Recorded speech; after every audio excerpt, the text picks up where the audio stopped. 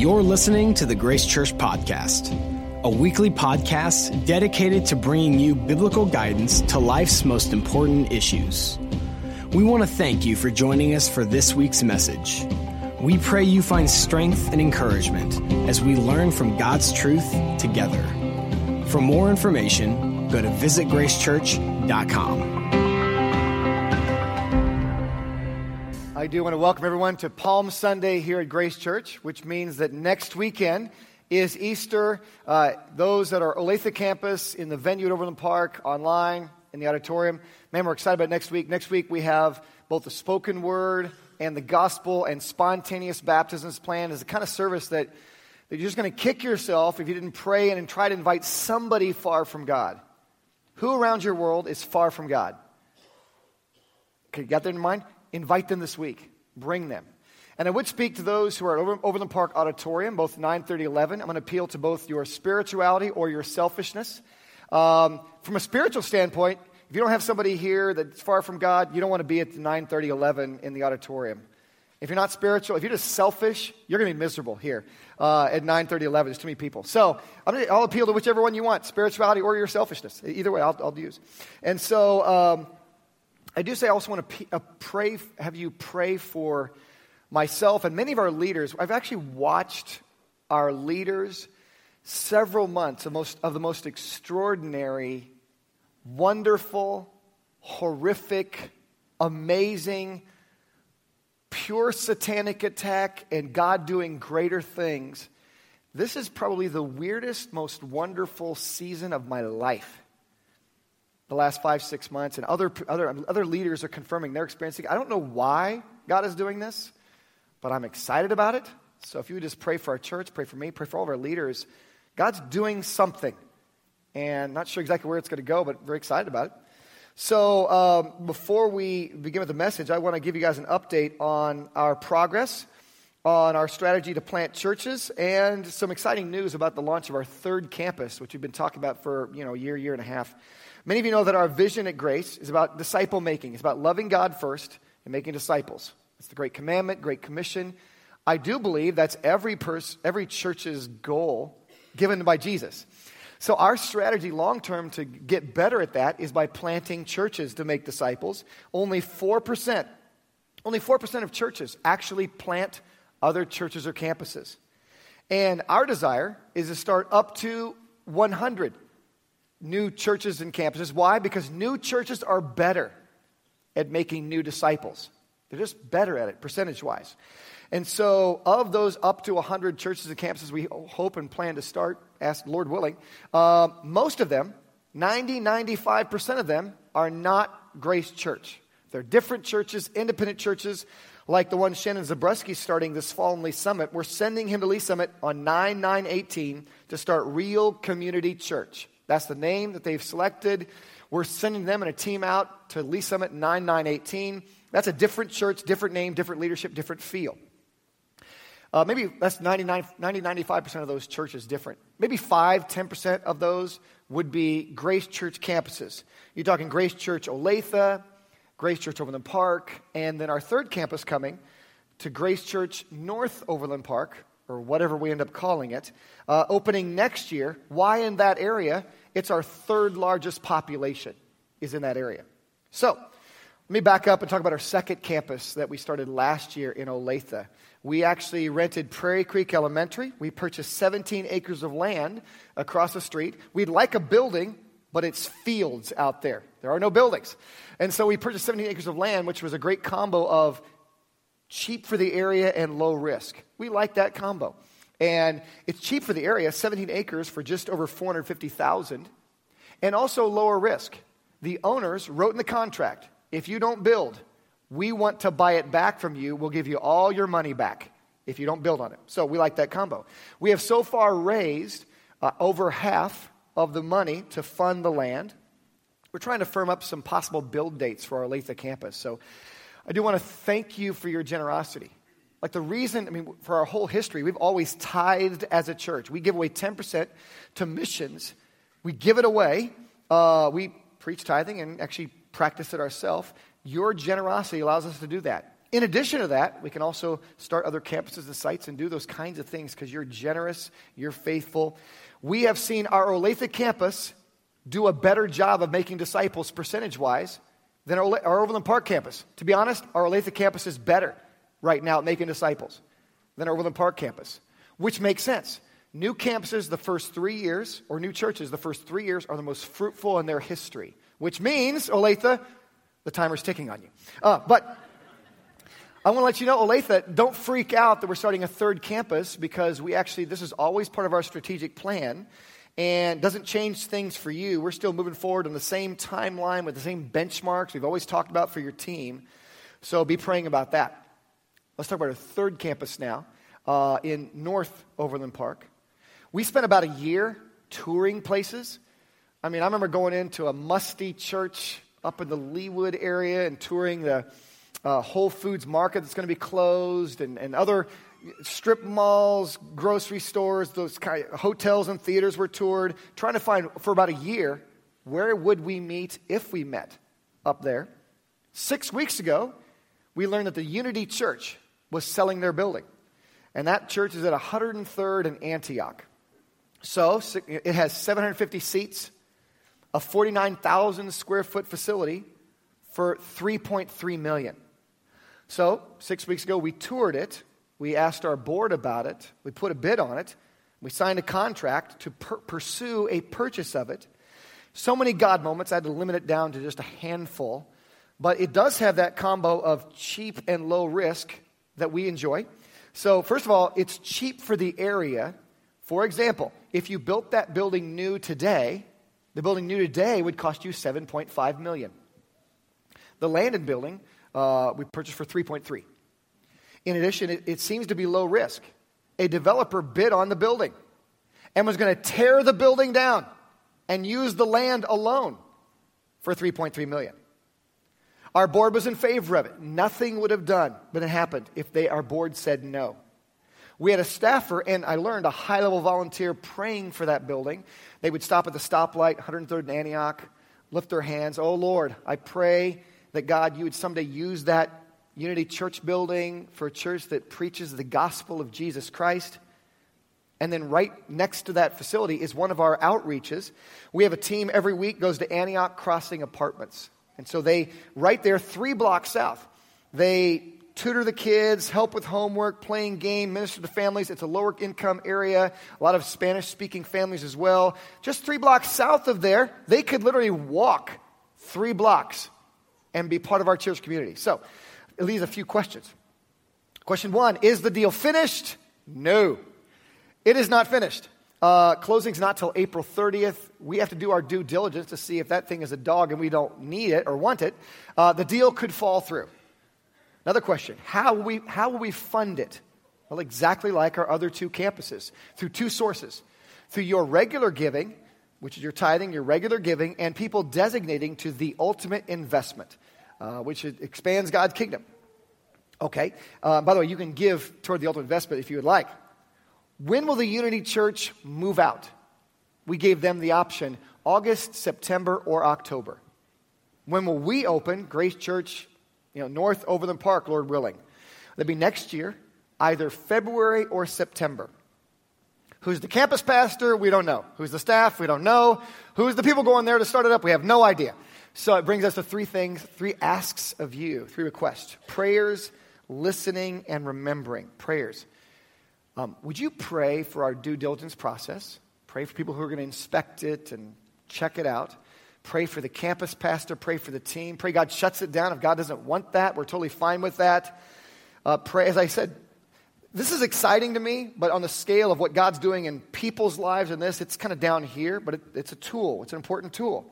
We need you to listen to God, though. Would you listen to God? God may want you to be part of that team that starts worshiping and serving there to plant that campus. And you might be a person God's prompting to actually give toward the ultimate investment. God's resourced you, and God is tapping you right now. It's time to deploy kind of a game-changing gift to change the game in church planting. Can you imagine taking some of the resources God has trusted you with to change the game, invest in God's kingdom, to plant a campus? If God is tapping you and you're that person, that is God doing it. and we need you, and you need to contact me because God's tapping you. Thirdly, we want you to remember something. It's not about land. Who cares about land? And it's never about buildings. Who honestly cares about buildings? And it's not about us getting bigger. I don't care about that, and neither should you. It's about people. It's about people's hearts encountering Jesus. Change from the inside out. Seeing God work in their life. That's what it's about loving God and making disciples. Buildings and land, they're just tools for God to use to reach people and change eternity. So, be praying, listening to God, remembering. All right, I want to get to our message today and to a debate that I had with God and lost recently. I've lost every debate. God is undefeated when He debates me. So this is our schedule from 10 months ago, making the 2018 schedule. These sheets of paper are on my wall in my office. It was 10 months ago in May, we planned out the entire year of teaching. So 10 months ago in May, here's our January series, February series, here's our March series we're in. Let's zoom into this. We're in a series on biblical personal finances, calling it Two Masters. So it was 2 weeks ago that Chris Fetters started the series saying, what is money? And talked about Jesus' comment that you cannot serve God and money. He pointed out, you're either going to be mastering your money for the master, or money is mastering you right now. So we talked about that. Last week, we talked about how to manage your money. How do you manage your money God's way? And so Kent Lyles talked last week, and he promoted a course that I highly recommend, please. Our own Thomas Aiden is rocking the camera this week, but his primary passion is teaching Financial Peace University. And that class, I beg you, you can master your money instead of your money mastering you. Going to be taught at both campuses. At Overland Park campus, Tuesday, March 27th. Olathe campus, Wednesday, March 28th. You can take either one that fits your schedule. But go to the events on our app, on our website. Find out. If you've not taken Financial Peace, please, please, please go take that course. All right, so let's talk about my debate I have with the Lord. Let's zoom into this week I have right here. I'm supposed to teach. I'm like, seriously, Lord? So I'm going to talk about we're buying a building and you need to give. Seriously? I would have done anything to disconnect those two topics. But God did not consult me. This was planned 10 months ago. We learned about the other building 6 weeks ago. The last 2 weeks, I was with my family. Couldn't do it then. Next week is Easter. I'm like, seriously, Lord? I look back. When is the last time I talked about giving? Do we speak about giving all the time around here? It's been 3 years since I preached a message on giving. So it's not that often. 2 years ago, Brian Gann preached a single message on giving. So every 2 or 3 years. It's not that often we do that. I tried to get out of it and disconnect that. God did not listen to me. So today, I'm going to just embrace it. And we're going to talk about the 8 promises that if you believe these promises, you'll give. If you don't believe them, you won't. If you believe what God says, you will give. Absolutely. If you don't believe him, you won't. It's a pretty simple proposition. And so I'll pray, and then I lost the debate. And I'm glad being done with this debate to move on to something else. Let's pray. Lord, thank you for your love for us. Thank you for your goodness to us. Thank you for sending Jesus Christ, giving everything for us. Thank you for the Bible filled with promises for us to believe. I pray you'd help believers in Jesus Christ, whether they're online, Olathe, venue, auditorium, wherever they're at. I pray they would believe these 8 promises. Place their faith, pray them, say they believe them to you. Place their faith in them. They're your promises. And then begin engaging in giving, generosity. It's the only way to avoid being mastered by the other master, money. And I pray also for those who are without Jesus Christ to let them know it doesn't matter how much they give. They can give everything. And that doesn't forgive them of sin. That doesn't bring them closer to God. Our only way to God is through Jesus Christ who died and rose for them. They need to receive the gift. And then they can give. We pray this in Jesus' name. Amen. All right, I want to begin with just the question of what is Christian giving? What is Christian giving? So this is my elevator speech. If you and I are trapped in an elevator for 3 or 4 minutes, you say, hey, what is Christian giving? 2 quick principles. Here's the first one. Christians give first. That's what we do. We give first. When we make a budget, giving is the first line on our budget. We give first. When we make expenses, it's the first thing we pay. We get that from a number of places, including Proverbs 3, verse 9. We give the first fruits of all your increase. So Christians know, okay, so we give the first fruits of our main salary and the first fruits of that gift we just got, the first fruits of that inheritance, the first fruits of that business sale, and the first fruits of our side hustle. We give the first fruits of all of it. We not only give first, by the way, but our target is giving 10% plus. We give 10% plus. Give first, give 10% plus. That's the word tithe in the Bible. Now, I'll point out in the New Testament, there is no actual percentage listed in the New Testament. But we are commanded to give percentage. You got to pick a percentage. Because you're commanded, if you have more, give more. You have less, give less. That is percent. You are commanded to give by percentage. So, what percentage do you pick? 2.1. 0.3. Like, what percentage would you just grab out of the air? So in the Old Testament, the Jews were commanded, thou shalt give tithes, offerings, and alms. And the average Jew gave 25 to 30% of their income. Tithes, 10%. Offerings and alms was more than that.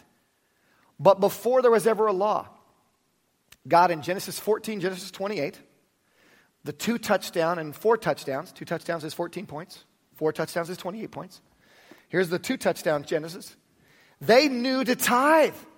10%, the starting point. Here's an example. Then Melchizedek, king of Salem, brought out bread and wine.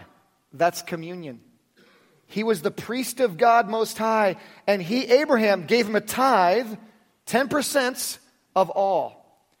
So he gave him 10% of all the new sheep he got, 10% of the new goats he got, 10% of all the clothing he got, 10% of the silver he got, 10% of the side hustle he got, 10% of it all. Tithes of all. When you double that to Genesis 28, 4 touchdowns, Jacob says, okay, if I'm going to walk with you, first thing I'm doing is I'm going to tithe. Because the followers knew that was the place you started. There was no command. You just knew that. So give first, give 10% plus. Next screen are the 3 terms for giving in the Bible. Tithes. That's your first 10% to God through your church. Offerings. Once you get to 10%. Beyond that, above 10%, you give to ministries, missions, this outreach organization. Those are usually tax deductible. Alms, not tax deductible under U.S. tax law. That's given directly to individuals, families, friends, people in need.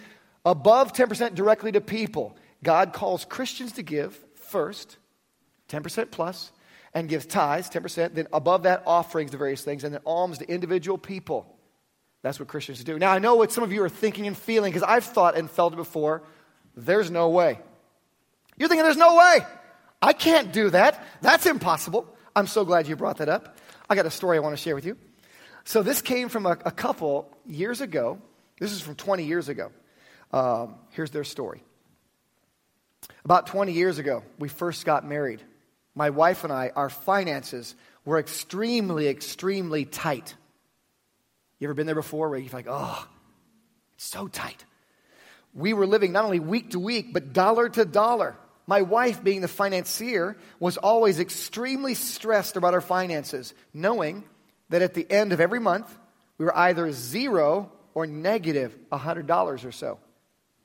One day, her mom, my mother-in-law, said, you guys need to start tithing, giving 10%. It would make a big difference in your life. We both laughed when we left, went home. So there's no way. We can't afford to pay attention now, let alone tithe. Okay, that's a giving joke. I don't have money to pay attention. It's not a good joke, but it's one of the few giving jokes. About an emotional week later, my wife and I looked at each other and said, well, why don't we start tithing? Like 10% to God through our church. What else do we have to lose? We began tithing 10% off our net income. The net is the smaller number. That's after taxes go out, after, health care, after 401k. I'm going to tithe, move the decimal on the smaller number. A couple months went by. I never heard anything from my wife about our finances. One day I asked her, hey, how are things going? She laughed. Well, it's the weirdest thing ever, she said. Since we started tithing at the end of the month, we now have anywhere from $50 to $100 left over. We told my mother-in-law, you'd think she'd be happy. She said, well, that's great and all. But when you tithe on the net, you get net results. You guys should start tithing on the gross. Again, we both laughed and said, there's no way we can afford to tithe on our gross. But we took the gamble. We're going to give this a try again. 3 or 4 months went by, and I said, hey, to my wife, how are things going with our finances? She started chuckling. You're not going to believe this. Ever since we started tithing on the gross number, we have anywhere between $200 and $400 left over every month. Since that time, we've both been blown away time and time again as we put tithing 10% as the number one payment, give first, that comes out of our check before anything else. And guys, I've heard story after story over the years of people who have encouragement from others who've experienced God at work in their finances, coming through in their life. And people, those of you who know are generous, are like, yes, I've experienced that too. So now you're thinking, why in the world would I do that? That's their story. Why would I do it? 8 promises. We're taking them in 2 chunks of 4. If you believe these promises, you'll give. If you don't believe these promises, you won't. And it comes from 2 Corinthians 8 and 9. So you can turn to 2 Corinthians 8 and 9. Unfortunately, I don't have the time to read all of these 2 chapters. I encourage you, please read these 2 chapters. This is like the definitive section in the New Testament on what it looks like to be a Christian giver financially. Paul's talking to the Corinthian church, who was a wealthy church. And they had promised to start giving, but they hadn't started giving. So he meets this less wealthy church, this poorer church in Macedonia. And he's using the Macedonians' poverty but generosity as an example to inspire the richer but less generous people. And saying, guys, they're inspiring generosity. Why don't you do what you say you do? So we're going to walk through 8 promises. If you believe these, you'll give. If you don't believe God, you won't. Giving shows what we believe. The first promise is regarding helping. We're going to see the first promise Paul lists is regarding helping. And that comes from 2 Corinthians 8:4. The Macedonian church believed, the poorer church believed, their money was used to help people spiritually, which was called ministry, ministering to people. They were, Macedonians, imploring us with much urgency that we would receive their gift and the fellowship of the ministering. It's a word for helping people spiritually, the ministering to the saints. Guys, God promises to use your financial giving to change people spiritually, to minister to them. If you believe that, you'll give. If you don't believe that, you won't. Wouldn't it be amazing for people? There are people who have never used a dime to change anybody spiritually, to start that process to think, part of my resources is changing people spiritually. Another promise, a promise about ownership. God promises, I own you. And I own your money. If you believe that, you give. If you don't believe that, you don't. So here's the question. Who do you think owns you? Do you think you own yourself? Or do you think God owns you? Do you think you own your money? Or do you think God owns your money? If you believe God owns you and your money, you give. If you don't believe that, you don't. He says in 2 Corinthians 8, verse 5, these Macedonians, they gave not only as we had hoped, but they first gave themselves. They surrendered ownership of their lives to the Lord, and then to us by the will of God. When you believe what God promised, that He is the owner, you give. Giving reveals like what you believe. A third promise is regarding growth. God promises to grow us spiritually when we give. If we don't give, we stunt our growth spiritually. He promises that. So he says, 2 Corinthians 8, verse 7, our giving shows what we believe. But as you abound in everything, in faith, yes, grow in what you believe. In speech, yes, grow in your words, what you say. In knowledge, yes, grow in what you know about the Bible and Christ. In all diligence, yes, grow in faithfulness. And in your love for us, yes, grow in love. See that you abound in this grace, financial giving also. Paul places financial giving and the growth in that as a spiritual area no more or less important than any other area. If you give, God promises to grow you spiritually. If you don't give, he promises you'll stunt your growth spiritually. It's a promise. If you believe that, you give. If you don't believe that, you don't. Giving shows what we believe. Number 4 is love. Why would someone engage in Christian giving? Giving first, giving 10+%. Why would they do that? They believe what God says about love. God promises that if your love is sincere, you will give. If it's not sincere, you won't. And by the way, this kind of makes sense to us if you put it in human perspective. Can you imagine somebody saying, I love you. Oh, I love you. That's awesome. Thank you. Can I borrow $20? No! I'm not giving you a dime. That's my money. Keep your hands up. But I love you. I can't fathom. Can you fathom somebody saying how much they love you, unwilling to give a dime to that person? It doesn't make sense to you. It doesn't make sense to God. But when you believe what God says, yeah, love, giving proves the sincerity of your love. Look what he says here. 2 Corinthians 8, verse 9, or 8, verse 8. Paul says, I speak about giving not by commandment, not because you have to, but I am testing the sincerity of your love by the diligence of others. You see, financial giving, I absolutely am testing how sincere. Is your love just words?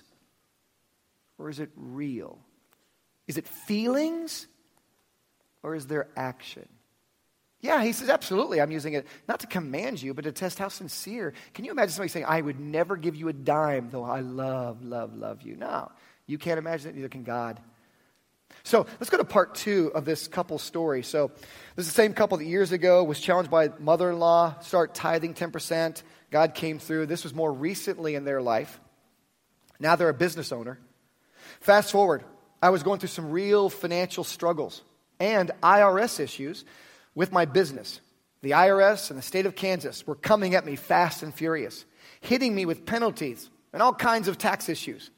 We were scraping for money. You ever been there before? At one point, we questioned our tithing. If we should use some of that money to pay some of the taxes and the bills. We both looked at each other and said, absolutely not. God will take care of this. So we prayed, tithed, and prayed some more. Then we went in to get our taxes done. I was freaking out thinking we're going to owe a ton of money on taxes. As we drove to the tax office, I kept praying, Lord, please keep it under $10,000. Please keep it under $10,000. As we sat in my tax accountant's office, I've been going to for 35 years. I listened and read through all the numbers we gave him, all the info. Had my head down. I was praying, oh, please, under 10 grand. He finally said, well, it looks like $4,350. In my head, I praised God. Thank you, it's under 10 grand. Then he said, yep, the IRS owes you $4,350. My head jerked. What? My head jerked up. He repeated it. And I immediately started crying. I started bawling there right in his office. My wife told him why I was crying. He concludes this way. We cannot imagine life without tithing and giving back to God for all that he has given to us. It has been truly amazing. And I'm only sorry that I did not start tithing many, many years before. Now, God doesn't always do these stories like this, but he does it enough in people's lives that he gives you these little waypoints, these little stations, these little beacons of light that, yeah, you trusted me and I am coming through in this area too. I am God of your finances too. You say, Tim, why would I do this? Well, because you believe the promises. 4 more quick promises. If you believe, you give. If you don't believe these, you don't. The 5th promise is the most important, actually. It's the only one we actually need. Number 5 is Christ. Christ. Christ didn't tithe for us, didn't give 10%. He didn't live the Jewish life of giving 25, 30%. He gave everything, 100%. If you believe that, you give. If you don't believe that, you don't. He says this in 2 Corinthians 8, verse 9. Paul writes, for you know the grace. You know the grace of our Lord Jesus Christ. That though he was rich, yet for your sakes, he became poor. He gave.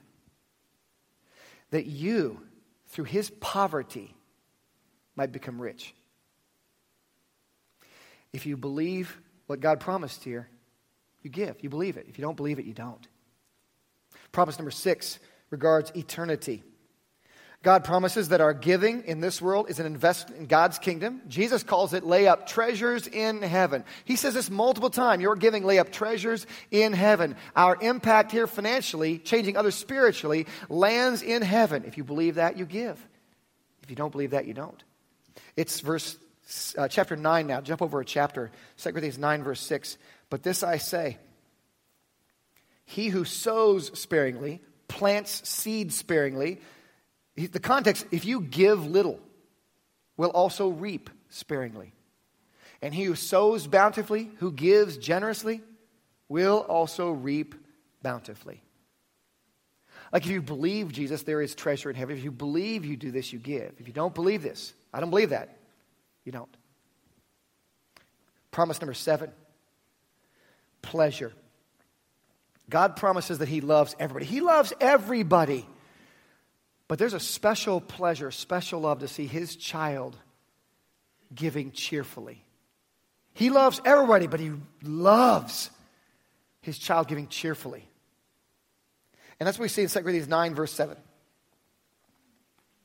So, let each one give as he purposes in his heart, not grudgingly, fine, take your stupid money, or of necessity, okay, I have to. For God loves, a special pleasure here, a cheerful giver. There, you bring special pleasure to God. God calls out loving, cheerful giving. Do you believe that? Like if you believe that, you'll give. If you don't believe that, you won't. It's about believing. Giving shows what you actually believe. Finally, number 8 is faith. Number 8 is faith. God promises, I will take care of you. You have needs. I know about your needs before you ask. I promise to take care of you. Trust me on this. Giving shows your faith. It also grows your faith. Look what Paul writes in the next verse, 2 Corinthians 9, verse 8. And God is able. There it is. There's the promise. Do you believe he's able or not? If you believe God is able, you give. You don't believe God is able, you don't. God is able to do what? Here's the promise. God is able to make all grace abound towards you, that you personally, always, having all sufficiency in all things, may have an abundance for every good work. We give because we believe God is able, and he will fulfill Philippians 4. He will fulfill Matthew chapter 6 of taking care of our needs. Now, I want to share a second person story with you. Sent me a story. This was last October. Here's their story about tithing, and this is a big number. It was hard. So, hey there, you'll get a kick out of this. As I mentioned, I was struggling about tithing on a pretty large chunk of money. And I honestly can't remember if it was an inheritance chunk that came in or a business sale. I forget which one. But it was a big chunk of money. And they were struggling because that's a lot of money. So the money hit my account, and we were wiring it to our broker, i.e., he was wiring it to the broker. When my wife texted me, hey, hon, remember to hold back the 10%. We decided to tithe. Ugh. That's a lot of money. 90%, that 10% is a big number. So he texted these 3 emojis to his wife. So he texted the neutral face, smile is gone, the blushing face, are you crazy, and the grimacing face, this is hard. But to his credit, God used them as a team. He went ahead and held back the money to tithe. Big number. Within minutes, his business partner called him and said, hey, dude, I figured out a way to reduce our taxes by, guess what percentage? 10% of this sum of money. He says, obviously, it was the exact same sum we had set aside to give. Pretty amazing. Yeah, he decided to tithe on this big, hard-to-fathom number, and God gave it all back to him within 2 minutes. Not every person has this story every time. This does happen periodically in your life to see God. I long for you to see these stories. I long for you to deploy some of the resources to actually see people helped and their lives change. I long for you to grow. You know, it would be great, by the way, these promises, my goal is not to beat you up. My goal is to help you believe these promises. Would you just believe these promises right now? Tell God you believe these. Just pray these in your heart. Let's work through them. You may not have given anything ever or stopped giving, or God wants you to grow in giving. You're battling Him. Would you believe these things? Helping. Just tell God right now, God, I believe that you're going to use my giving to help people spiritually, to minister to them. I believe it. Tell Him that. Ownership. Pray, God, I believe you own me and own all my money. Everything I have. You own everything. I believe that. Growth. God, I believe. You promised I would grow spiritually if I would give. I believe that. Love. God, you promised that if my love was sincere, I would give. I believe that. Christ. That's the most important. God, I believe you gave 100%. You didn't tithe. Didn't give 30. You gave 100. I believe that. Pray this, eternity. God, I believe what Jesus said, there is treasure in heaven. I believe that. But my actions and my financial giving on earth impact treasure in heaven. Pleasure. God, I believe you love everyone. But I believe there's special love. You say you love a cheerful giver. I believe that. Faith. I believe you are able to take care of all my needs. I believe that. I believe this so much that I long for this with you. That if you're not a giver and you want to try it out in the next 4 to 6 weeks and you regret it, we will give you your money back. Seriously. Try it 4, 6 weeks. You don't like it? We'll write a check. First of all, there's no loss on our part. You're not giving anyway. No loss. Secondly, I believe God so much that you will experience God in your life. And right now, I'm freaking our business manager out who's sitting over there right now. Because this weekend, I'm shooting from the hip, everybody. Woo! But I believe that. I'm sorry, John. Not really. But I believe, try it. Try it 4, 6 weeks. You don't like it, we'll give you all of it back. Just give it back to you. I believe it. Let me tell you my quick story. So when I was a college student, I was double tithing 20%. It's easy to give 20% of hardly anything. So I was I was so generous. And then I got my first job at Black & Veatch. I was an engineer level 2. I got my first check every 2 weeks. I started tithing. I went back from double tithe to tithe, 10%, off the gross number, the big one, grossly large number, the big one. And I sat down to write my first check, and I got mad at God. I'm a single guy in an apartment, first job. I said, that's a lot of money. Are you crazy? Now, I had 2 bad options. One bad option was I could just give with a bad heart. Fine. Take your stupid money. Grudgingly, necessity. That's not God. Then my other bad option was over here. Well, I'll just pray till God changes my heart. If you just change my heart, God, then I promise to give, but you got to change me first. Well, that's ridiculous because I don't do this in any other area. What if somebody's a liar? Just a flat-out liar. I'm just waiting for God to change my heart till I tell the truth. Dude, you need to tell the truth. I don't care if you feel good about it. You need to pray you feel good about it while you tell the truth. It's the same thing. So I had 2 bad options. I could give with a lack of generosity. I could not give. God changes my heart. I grounded myself in my chair. I'm not leaving this chair till I feel good about this. So I'm cheerful. So I prayed, dear God, that's a lot of money. I'm mad at you. That's a lot of money. Are you crazy? I've never written a 3-digit check to a church. Are you nuts? That's a lot of money. I've always been the cash guy. Now I got to write checks. I'm so sorry. It's all yours. What is my problem? It's all yours. You can take it all away. Give me more. I'm so sorry. Why do I have a problem with this? I don't know. You give me more and now I'm greedy? What's up with that? So God, please forgive me. I'm so sorry. And I prayed and prayed and prayed until I felt better. It's a miracle. Until I picked up my pen. It was a 3-digit check. I wrote the second digit. That's a lot of money. God, I'm mad at you again. God, I'm mad at you. That's a lot of, 3 digits? Are you crazy? God, I'm so sorry. I know you can take care of me. It's all your money. You can take it all away. Give me more. You're the owner. I want to worship you. I pray. It took me like 15 plus minutes, 20 minutes to pray through a check. Who invented longhand numbers? Blank 100. That's a lot of money. I wrote this check out, but while I wrote it, I was a cheerful giver.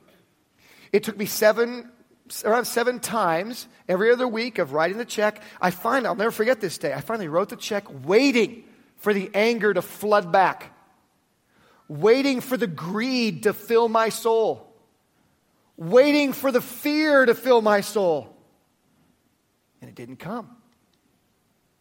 It didn't come. What had happened to me? I grew. I grew spiritually. I grew more like Jesus.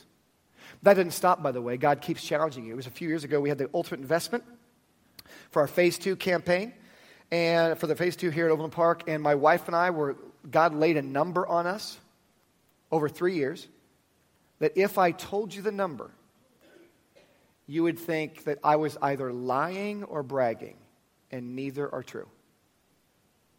What's the point? God was trying to grow us in generosity. God never stops growing you in any area. He keeps growing you, keeps growing you. My point is, I am desperate for you to see God at work in your life. Try it out. Too bad for John, our business manager. We will give you your money back. You don't like it after 4-6 weeks? Gladly. That's how desperate I am for you to experience what God could do in your life. Let's pray.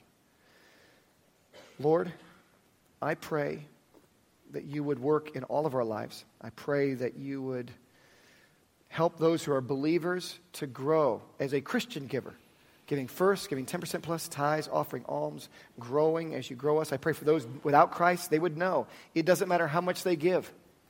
They can give their entire salary, everything away. Without Jesus as Savior, none of it matters. They need to receive the gift of Jesus Christ first. Then they can follow you. Work in our midst, Lord. Thank you for listening to this week's message. If you have questions or would like to contact us for prayer, please email us at info@visitgracechurch.com. For more information about our ministries, location, and service times, go to visitgracechurch.com.